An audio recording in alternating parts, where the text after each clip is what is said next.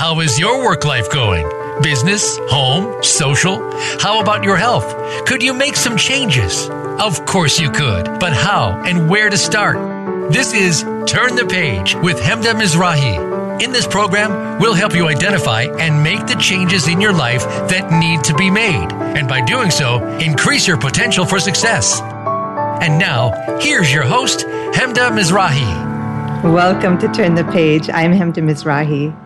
If you're relying on brokerage firms to define and manage your investment portfolios, the current volatility of the stock market might be driving you to explore the question, would I be better off with personal investing?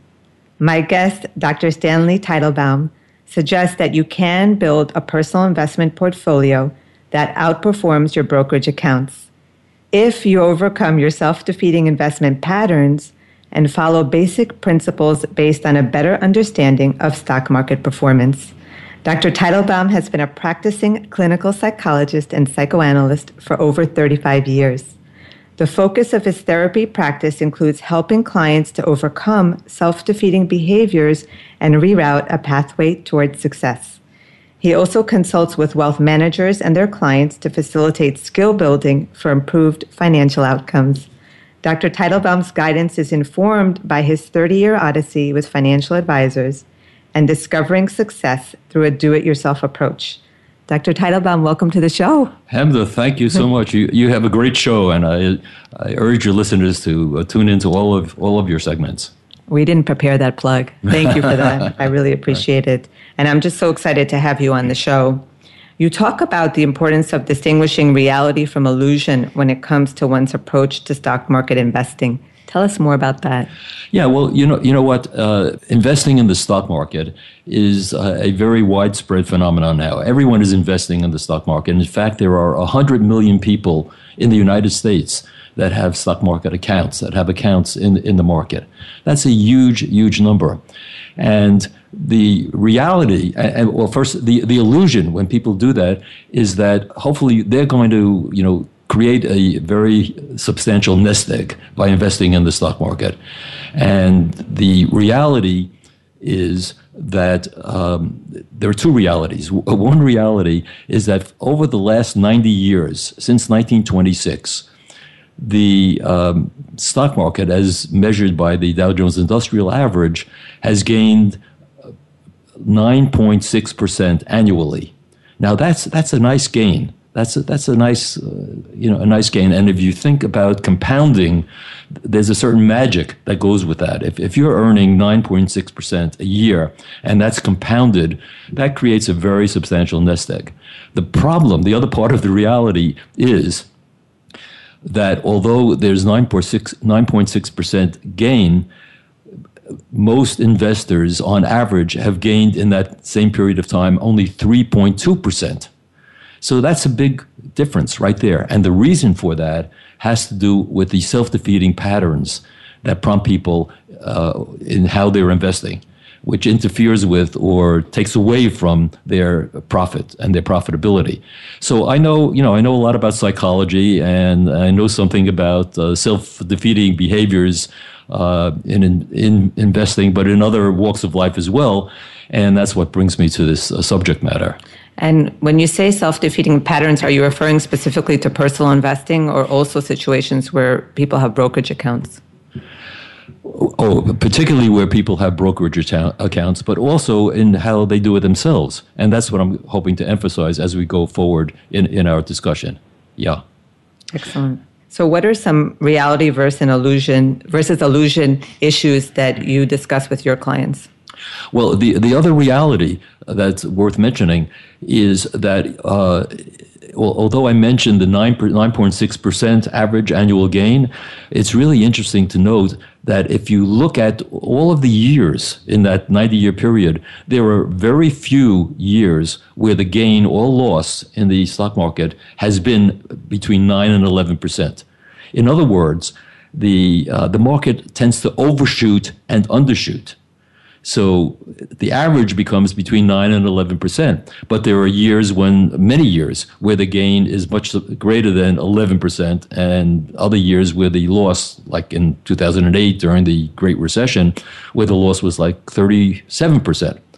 So there's this back and forth. So we have this average of 9 to 11%, but usually the market overshoots and undershoots.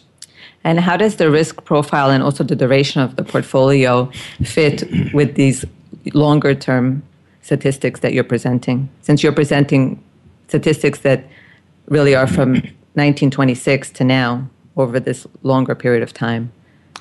Well, in more recent years, if we're averaging in years, in more recent years, unfortunately, the gain in the market has been less than the historical average, and that's largely because of what happened in the Great Recession. So we're climbing back out of that, and in fact, the market has more than doubled in advancing itself since the debacle of 2008. Now, I wanted to mention something that I refer to as the rubber band effect, which is that what goes up must come down. But you can be a big winner in the stock market by being right less than half the time. So it's important to be aware that when things are climbing, nothing climbs in a straight line. And ultimately, when you have an investment that goes up substantially, sooner or later, there's going to be what we call a correction. It's going to go down. We have to be aware of that. We have to be alert to that. When I first started investing, and I want to tell you next something more about my personal 30-year odyssey in dealing with financial advisors. I had the naive expectation that I'm going to invest and I'm going to get good advice in investing and I'm going to hit home runs all the time. I'm going to, really create a huge nest egg. And I had no clue about the 10% rule, the 9.6% rule, which is great, So my illusion was that this was going to take off and, make me a very rich young man at the time. Well, that didn't happen. So the rubber band effect is about things go up and then they have to come down, and you have to be aware and alert to the coming down part, and it works in both directions. The rubber band effect. The reason I call it the rubber band effect is because it overstretches. The market overstretches, or a particular stock or fund that you may have invested in may tend to overstretch in either direction. And because it's overstretched like a rubber band, at some point it comes back to the center. That's why I call it the rubber band effect. Given this norm of up-down, yes, how do you navigate your own decision-making around the investments that you have? Meaning, you're taking a look at the progression, and let's say you have a brokerage account, and you're approaching your financial advisor or whoever is really managing that with you. How do you navigate the decision-making around those investments? Yeah, that's a huge issue, and I certainly want to get to that in greater detail later. But I'm making a big pitch for not only working with financial advisors, but also for creating your own portfolio alongside of whatever portfolio you may have with a financial advisor, because I find from my own experience, and this I can tell you about from my own experience, that ultimately I didn't do very well with a whole bunch of financial advisors, and I find that I do better on my own. So I navigate it by myself. Now, the other factor that operates there is when you're working with financial advisors, very often in the investments that you're making or that they're guiding you to make, there are substantial fees and commissions. When you're trying to arrange your own portfolio, you have the opportunity to latch into what we call index funds, where the fees and the commissions are very, very, very negligible. And it's the fees and the commissions that eat away at profits to a substantial degree. So for those who haven't yet initiated personal investing, just in terms of starting to set up a portfolio, do you have any recommendations? For setting up a portfolio, you mean where you've never done it before, you mean? Yes. Well, I think most people are scared. If they don't know, they feel, many people, if they haven't done it before, they have a sense that they may be inadequate, that they don't know enough of, what to do. And so what they tend to do, and this gets back to the illusion issue, is what I call the looking for the guru. They try, and it's natural. It's a natural phenomenon to try to look for someone who you think has a certain expertise, who is going to guide you in the right direction. So the looking for the guru is an approach where many people have internalized negative attitudes about their own financial decision-making abilities, or they feel inadequate when it comes to managing their investments. And so to that degree, it's natural to seek out a financial advisor who you think will have the knowledge and the experience to successfully guide your portfolio. The problem is, and this is what I have painfully discovered on my own, is it doesn't always work out that way. In fact, often it doesn't work out that way. So, for example, let me tell you a little something about some of my own personal experiences, which has shaped how I operate here. I had one financial advisor. Probably he was the first one that I went to, and I thought, I didn't know anything, and he knew a lot, and I invested a lot of belief in his ability. And he was a very nice guy, and he was not pressuring, and I stayed with him for about 20 years without much success. Why did I stay with him for 20 years without much success? Because, he treated me nicely, and he didn't pressure me into anything. And he would say things and I had put him on this pedestal. I put him on this pedestal of the guru. You see, I had anointed him as he was the expert. And I needed him to be up there as the expert. And so he used to say things to me like, I would call him or he would call me, and he would make a recommendation. And the way he would make the recommendation, it was very clever. I never really figured it out for a long time. He had he was with a major retail brokerage firm, and he was in a branch office in Midtown Manhattan, and the research analysts were in downtown Manhattan. So he would say to me, Stan, I think you might want to take a look at stock XYZ, maybe make an investment in that, because the boys downtown is how he would always phrase it. The boys downtown are recommending that this is as a good investment.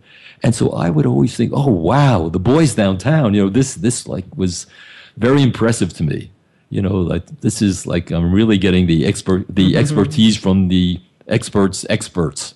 And so I would go along with the boys downtown. And very often, more often than not, nothing really helped me all that much in that account.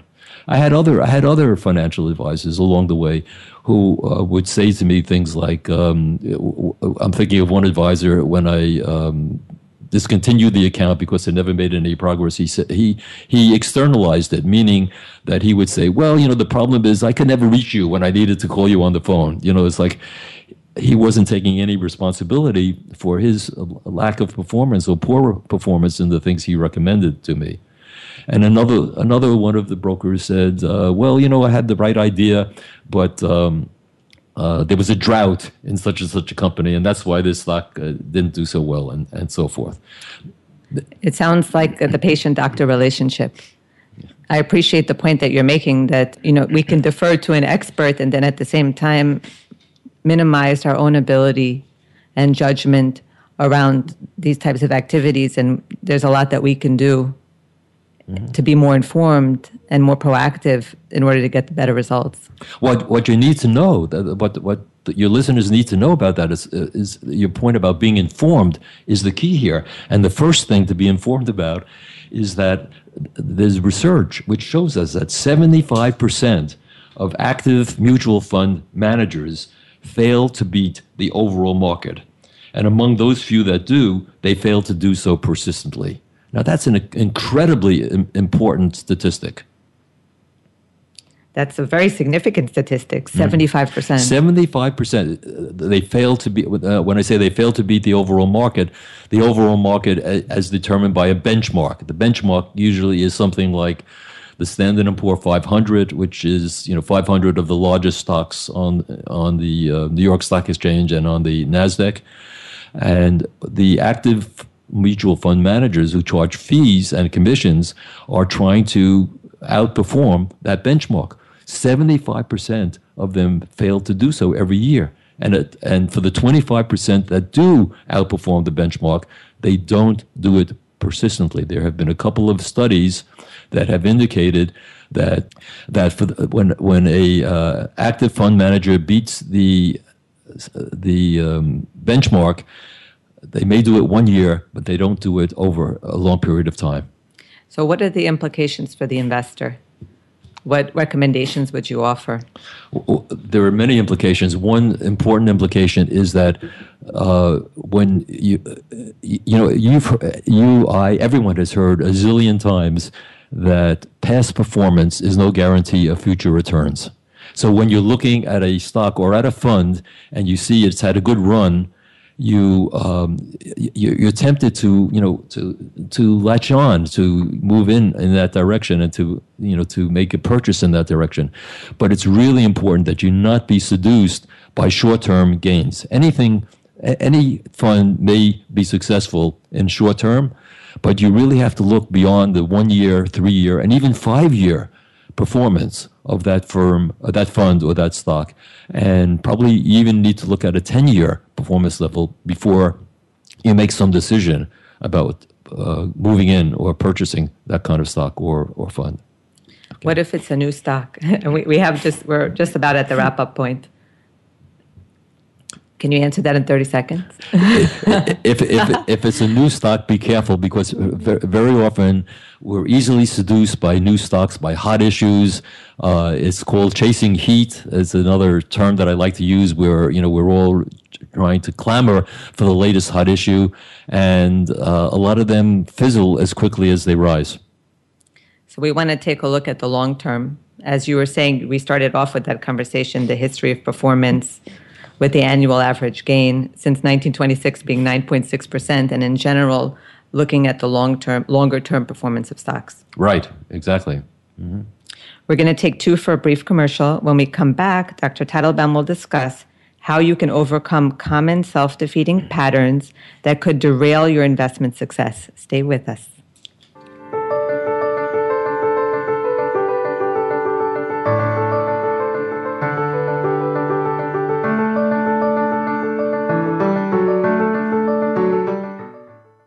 Follow us on Twitter at VoiceAmericaTRN. Get the lowdown on guests, new shows, and your favorites. That's VoiceAmericaTRN. Are you a business leader or owner who's ready for a lifestyle change?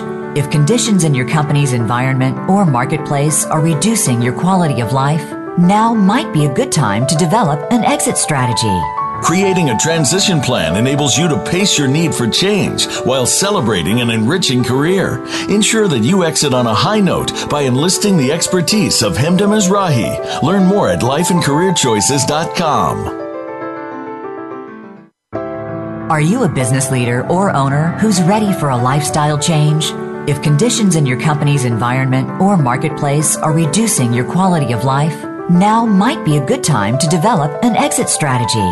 Creating a transition plan enables you to pace your need for change while celebrating an enriching career. Ensure that you exit on a high note by enlisting the expertise of Hemda Mizrahi. Learn more at lifeandcareerchoices.com. When it comes to business, you'll find the experts here. Voice America Business Network.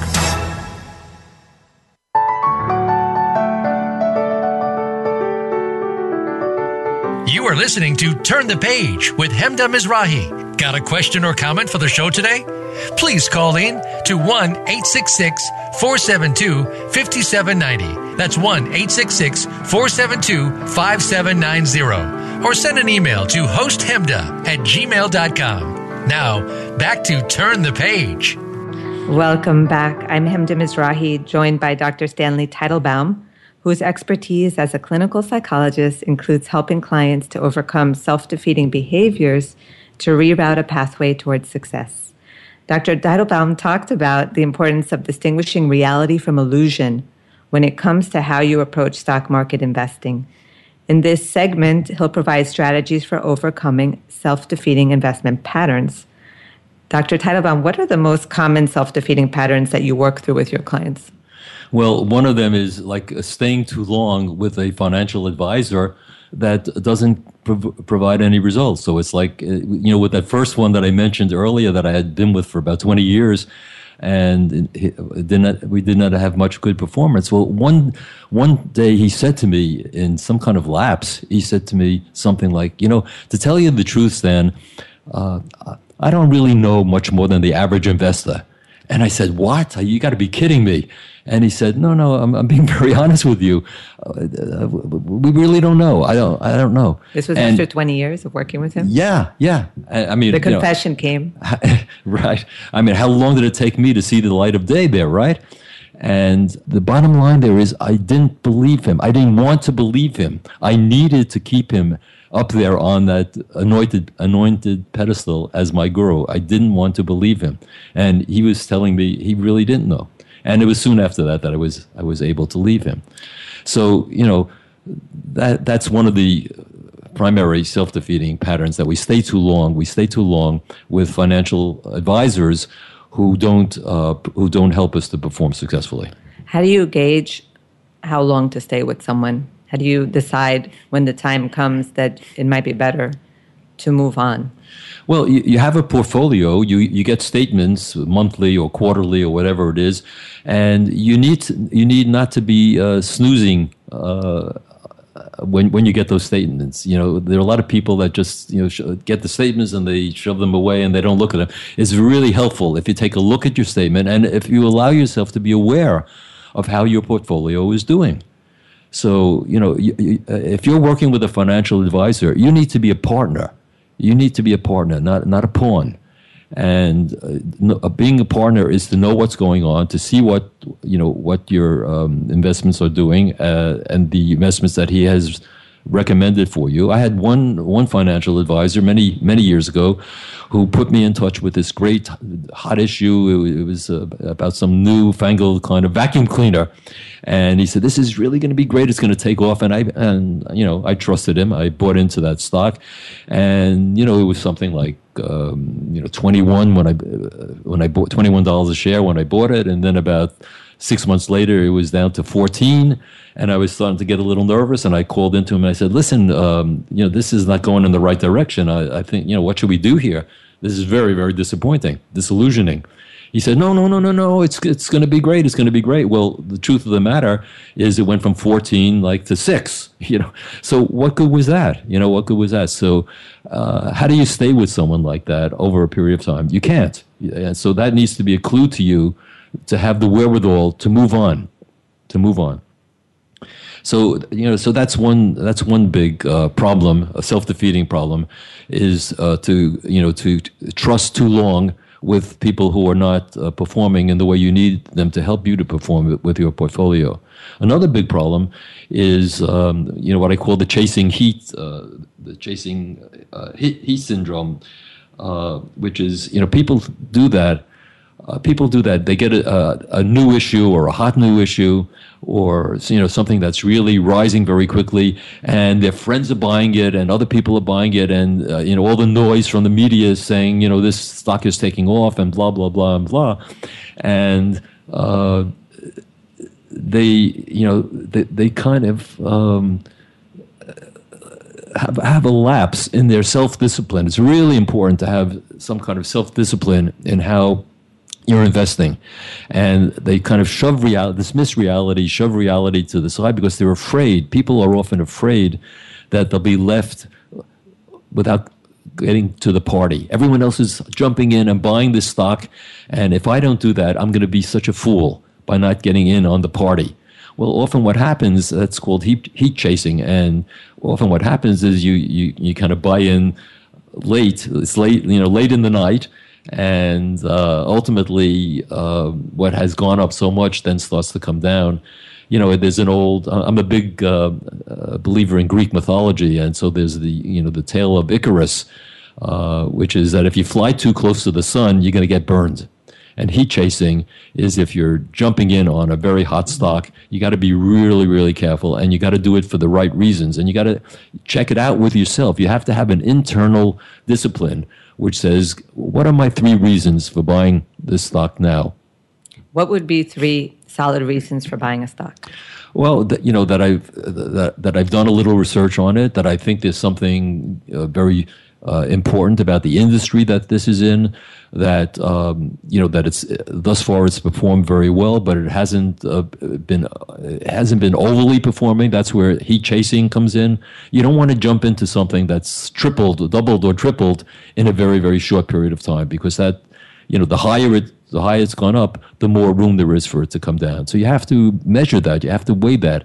And it's really important that you not be impulsive in your decisions to move in on buying a particular stock. Okay. So as you were saying, not being impulsive means? Jumping in without thinking about it. The alternative to heat chasing is staying disciplined. Discipline is probably the single most important thing in managing a portfolio, to be able to check in with yourself and to be able to maintain a certain amount of discipline.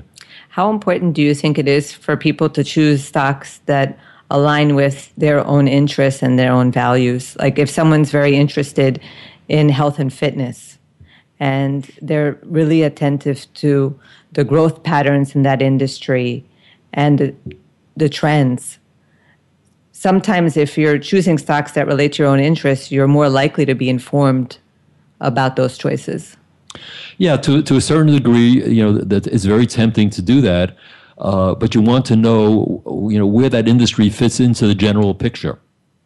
And you'll be more interested in a stock that is related to your own personal interest, and so you may choose to do something in that direction. But you want to consider how well is that stock and its peers in that industry, how well are they doing in the general market? If you're personal investing, who can you go to? Because obviously you've developed a lot of knowledge over the years. You've developed a strong common sense around stock investing. Who can you go to, or what resources would you recommend to develop more of that baseline awareness and knowledge that will help you be an informed investor? Well, there are a couple of things. I mean, what I tend to draw from is a couple of periodicals like Barron's and Invest the Business Daily. Those are useful periodicals that outline what's going on in the stock market, make certain recommendations, sometimes which I've followed based on the reasons that they're giving why they think something might be a good investment. And I try not to listen too much to the noise of the media, because they're touting this and touting that. But I think if you follow two or three basically good periodicals like the ones I mentioned, and Kiplinger magazine is another one that I think has some good leads and some good recommendations. That's a way to stay to acquire being more informed. And you want to learn a few things. There are principles. It's not too complicated. It feels, when we get started in doing this, it feels more complicated than it needs to be. But there's something called a moving average, which tells you about the trend that a particular stock has, the trend. And there's something called the 6-month moving average. When the trend moves above that 6-month moving average, that means the stock is generally in a good place. And when it moves below that 6-month moving average, it means generally it's not in a good place. It's in a downtrend. Now, this is not perfect. This is not rocket science. This is not perfect. But the whole issue here, I think, is that when we're investing in the stock market, it becomes a matter of probability. You want to proceed in the ways that give you the best probability of doing well. It's not going to be perfect. You're going to make many mistakes. And that's why I always say something important to remember is that you can be right in your stock market picks less than half the time and still be a winner. Now, people say, well, how is that possible? How do you do that?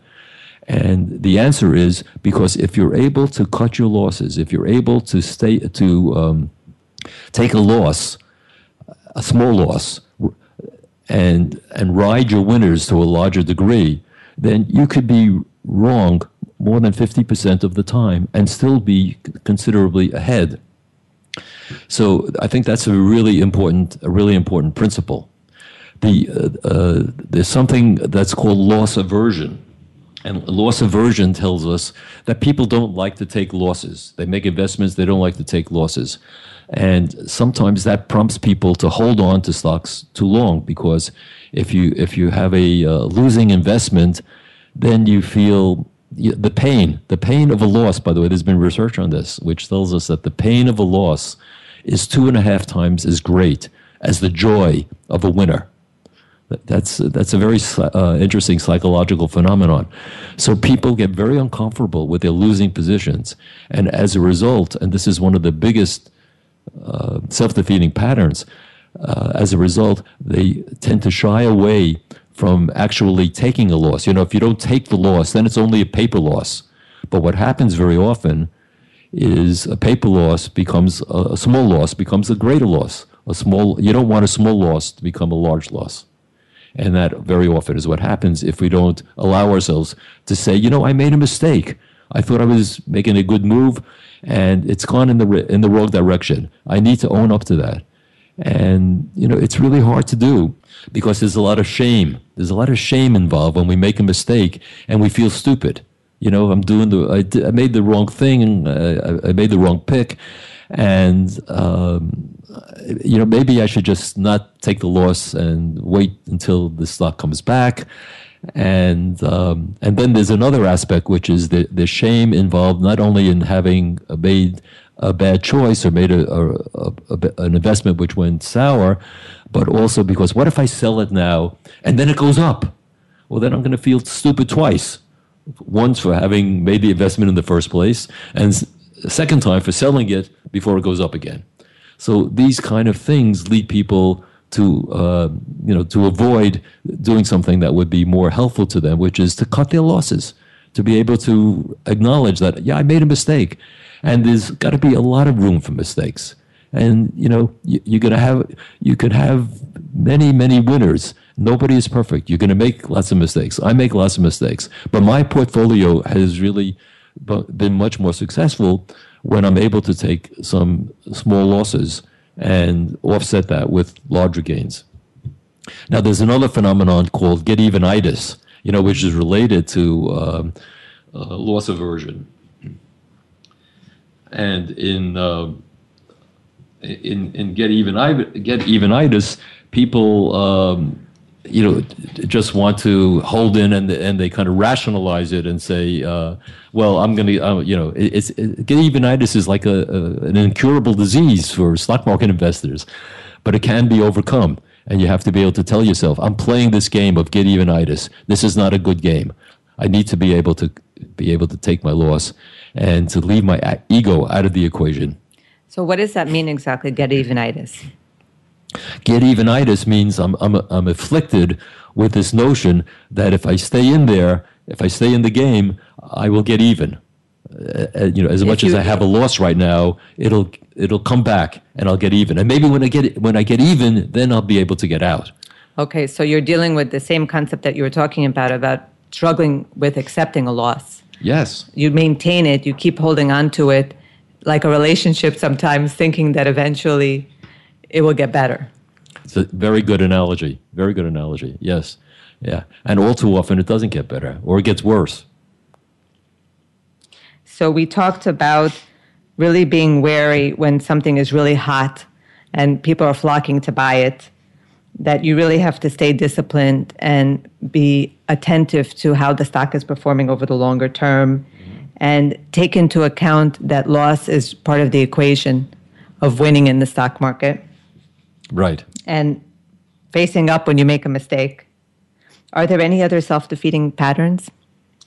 Well, what happened? Yes, overconfidence is another self-defeating pattern.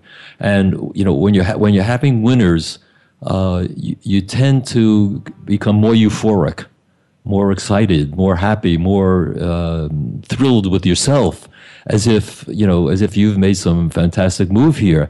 The truth of the matter is, when there's a bull market stampeding, there's a phrase called a rising tide lifts all boats, which means when there's a bull market, most stocks will go up accordingly in sync.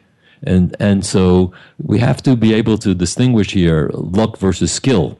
When you're in a bull market and things are going strong, you're having some big winners there. And then you become overconfident. And when you have a winner, then you want to invest more. You want to continue to invest more.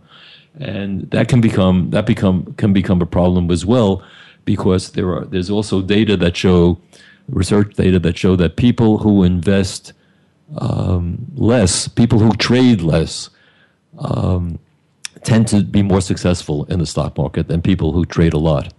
This is particularly true, I think, a lot of people like to think of themselves as day traders, which very often is, I don't know a lot about day trading, but I do know it's often a recipe for underperformance.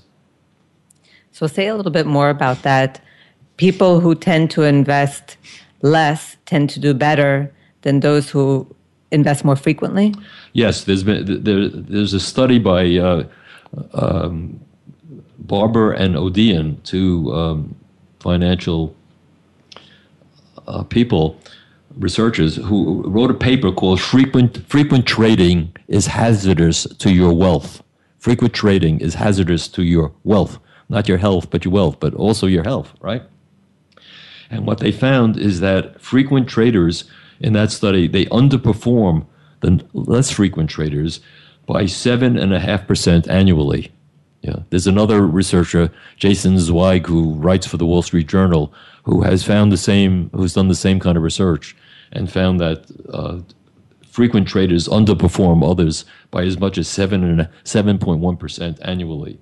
Is that related to the points that you made about having a more reactive approach to stock market investing as opposed to being disciplined and engaging your investments with time?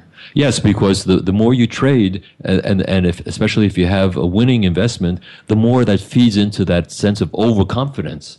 And so your overconfidence is enhanced in investors that enjoyed or experienced some high return when those returns are simultaneously enjoyed by the entire market. So that prompts you to invest more, and then things turn around. So you got to be careful about that. You have to be very disciplined at all times. The other thing you want to remember is that net worth does not equal self-worth. People get very excited about how well their portfolio is doing, as if it's a reflection of their self-image and their self-esteem. Net worth is not about self-worth. It's about net worth. And on that note, we're going to go to a brief commercial. When we return, Dr. Teitelbaum will identify how you can resolve other wealth-destroying roadblocks that you might encounter in your investment odyssey. Stay tuned to learn more.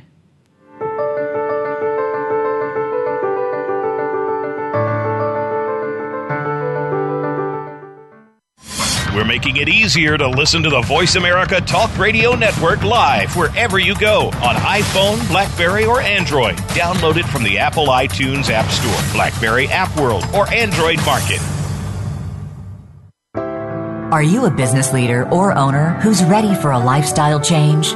If conditions in your company's environment or marketplace are reducing your quality of life, now might be a good time to develop an exit strategy. Creating a transition plan enables you to pace your need for change while celebrating an enriching career. Ensure that you exit on a high note by enlisting the expertise of Hemda Mizrahi. Learn more at lifeandcareerchoices.com.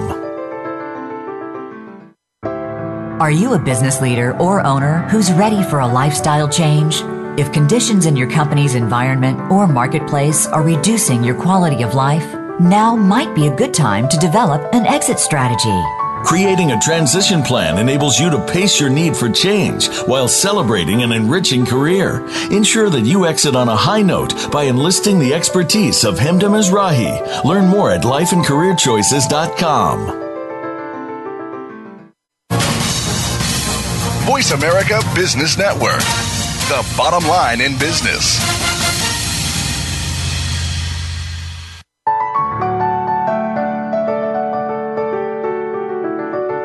You are listening to Turn the Page with Hemda Mizrahi. Got a question or comment for the show today? Please call in to 1-866-472-5790. That's 1-866-472-5790. Or send an email to hosthemda@gmail.com. Now, back to Turn the Page. We're back. I'm Hemda Mizrahi, speaking with Dr. Stanley Teitelbaum, a clinical psychologist whose expertise includes consulting with wealth managers and investors to provide them with more productive skills for financial success. Dr. Teitelbaum provided guidance on effectively addressing common self-defeating behaviors in stock market investing. In the third segment, he'll identify how you can resolve other wealth-destroying roadblocks. And Dr. Teitelbaum, I know you wanted to talk about one topic which we didn't really get to, which is the role of luck in the draw and luck versus skill. Yeah, I think that's one of the most important things that we can zero in on, need to zero in on, which is the tendency to confuse luck with skill. You know, that's why I said rising tide lifts all boats. The solution to that is to examine the long-term performance of a stock or a fund, as we said before, and last year's home run may not be sustainable. You know, there's something called, I'll give you an example. It's sort of funny. There's something called the Super Bowl predictor. And the way that works is that there's a study that shows from the time the Super Bowl was first inaugurated, I think it was back in 1966, when a team from the original National Football League wins the Super Bowl, the stock market rises that year. And in fact, in something like 40 out of the last 49 years, that pattern has held up.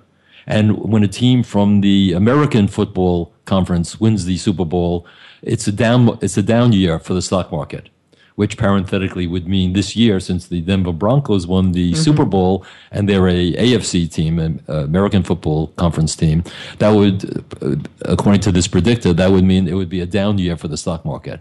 Now, this is crazy, you know, because this is total chance, and yet this is a pattern that has held up.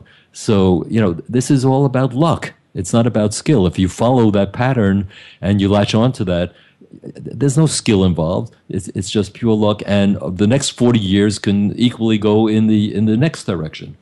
You know, I heard something in the news yesterday in the opposite direction, which said that in the last 20 presidential elections, when the stock market has gone up in the 3 months prior to election day, the party in power continues to be in power.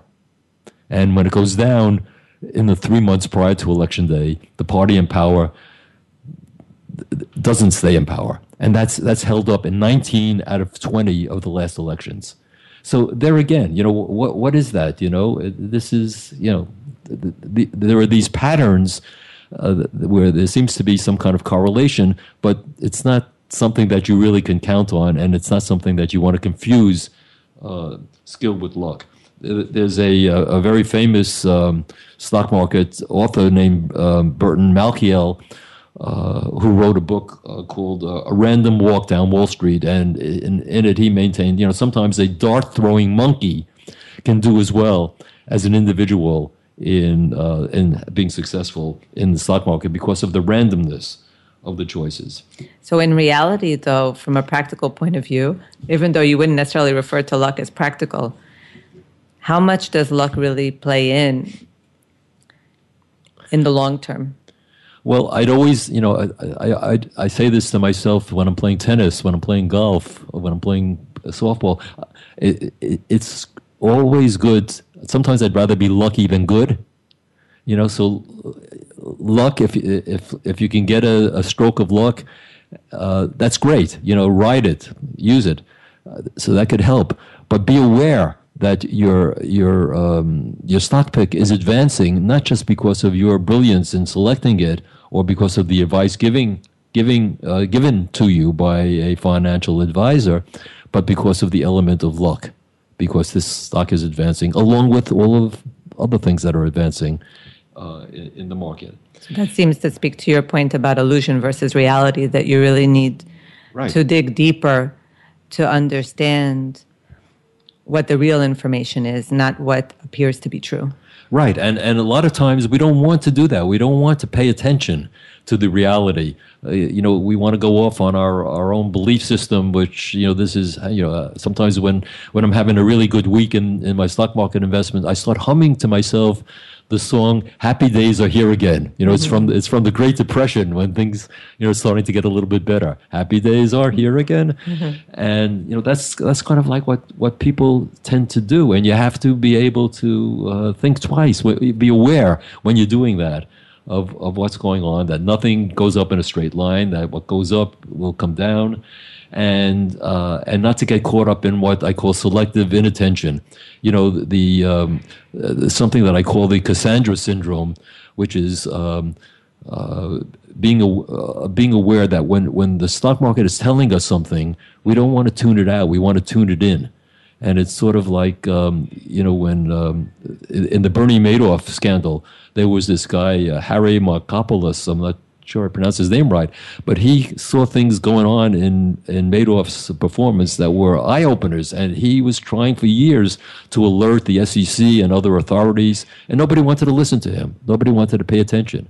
And it's sort of like in Greek mythology, Apollo, the god Apollo fell in love with Cassandra, and he imbued her with the power to foretell things that were going to happen. But when she didn't reciprocate his love, he determined that no one will ever listen to her again. No one will believe her.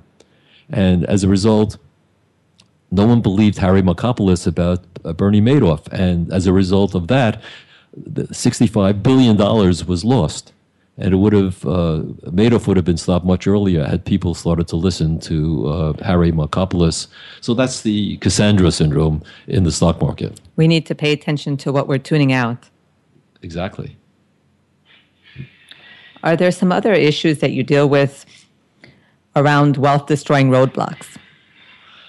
I think something which is also interesting, and some people find amusing and counterintuitive, which is that very often there are gender differences. Very often men are less successful as investors than women. Now, people tend to think, men are more, familiar with business and finance and investing. But the truth of the matter is that studies have shown this, men tend to be more impulsive, less thought through in the trades that they're making. As a result, they also trade more frequently. And women, in contrast, tend to be more cautious and more risk averse. Men tend to be inclined to take more risks, and as a result, they often will do less. They'll do more poorly than women. There's an old saying that goes, Warren Buffett trades like a girl. That's sort of a funny thing to say. It doesn't mean that Warren Buffett is feminine. It means that he emphasizes things like investing in companies that have lower risk and that are value companies rather than high flyers. So that's also an interesting phenomenon, that men tend to be less successful and sometimes more impulsive than women. The other thing I'd like to also mention here is that the kind of what I refer to as the tilted relationship between investors and their financial advisors. All too often, we think that our financial advisors, are the experts, and they know everything, and we're dependent on them. We need them. And I've had many clients who tell me they're reluctant or afraid to challenge their financial advisor because they want or need his approval. What if I say something and he'll not like me for that? And this is a red flag. This is a really red flag. The best results are when you are able to establish more of a partnership between yourself and the financial advisor if you're using a financial advisor.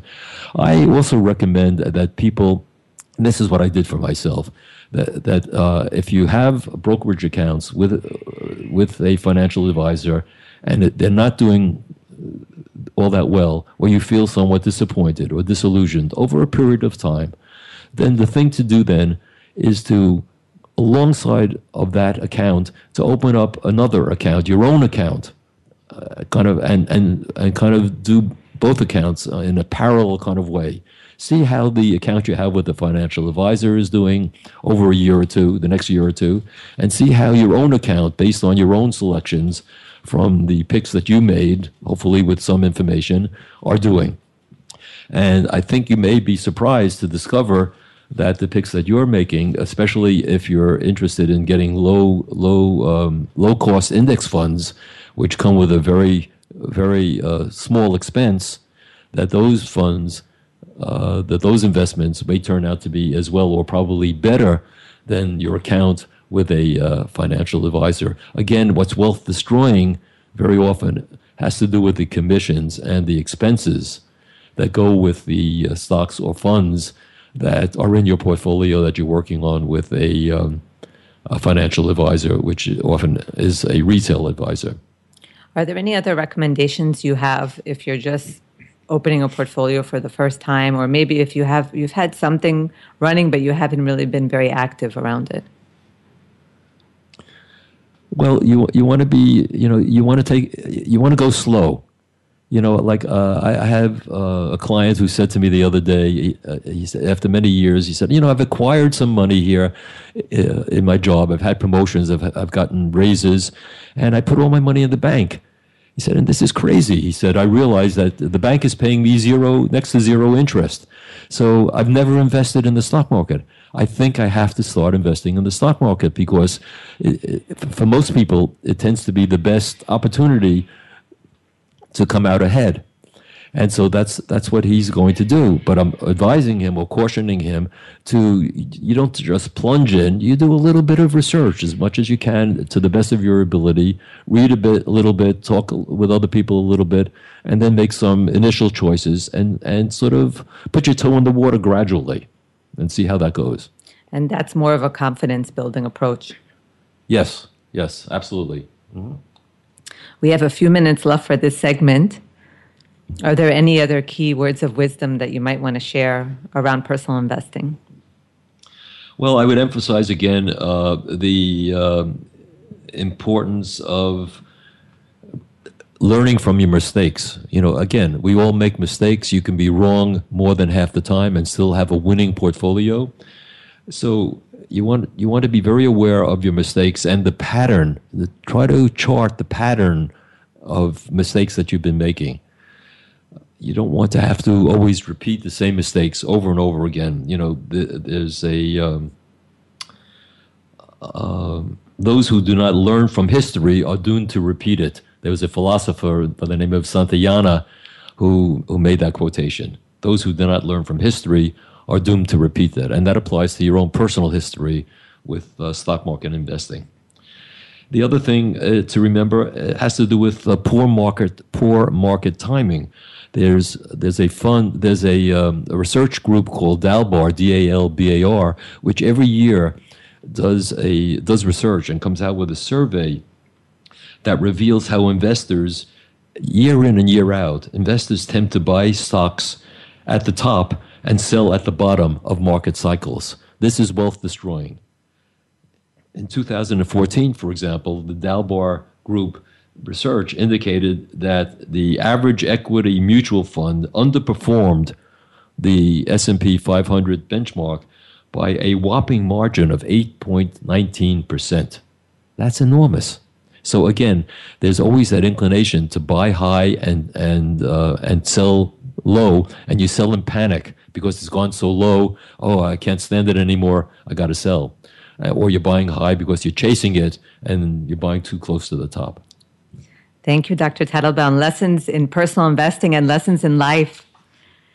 You can learn more about the role that illusions play in your decision-making process by reading Dr. Teitelbaum's book, Illusion and Disillusionment, available through Amazon. If you're a wealth manager or investor who'd like to improve your financial results, Dr. Teitelbaum invites you to contact him at 212-689-2266. That's 212-689-2266. And I'm going to spell out his email address for you. It's cobaltjag@aol.com, COBALTJAG@aol.com. And Dr. Teitelbaum is TEITELBAUM. If you have questions or comments about today's episode, I welcome you to email me at hosthemda@gmail.com and stay connected by following me on Twitter at Hemda Mizrahi and liking us on Facebook at Turn the Page Radio. Until next week, remember to make the grass greener where you are. I'm Hemda Mizrahi, inviting you to turn the page.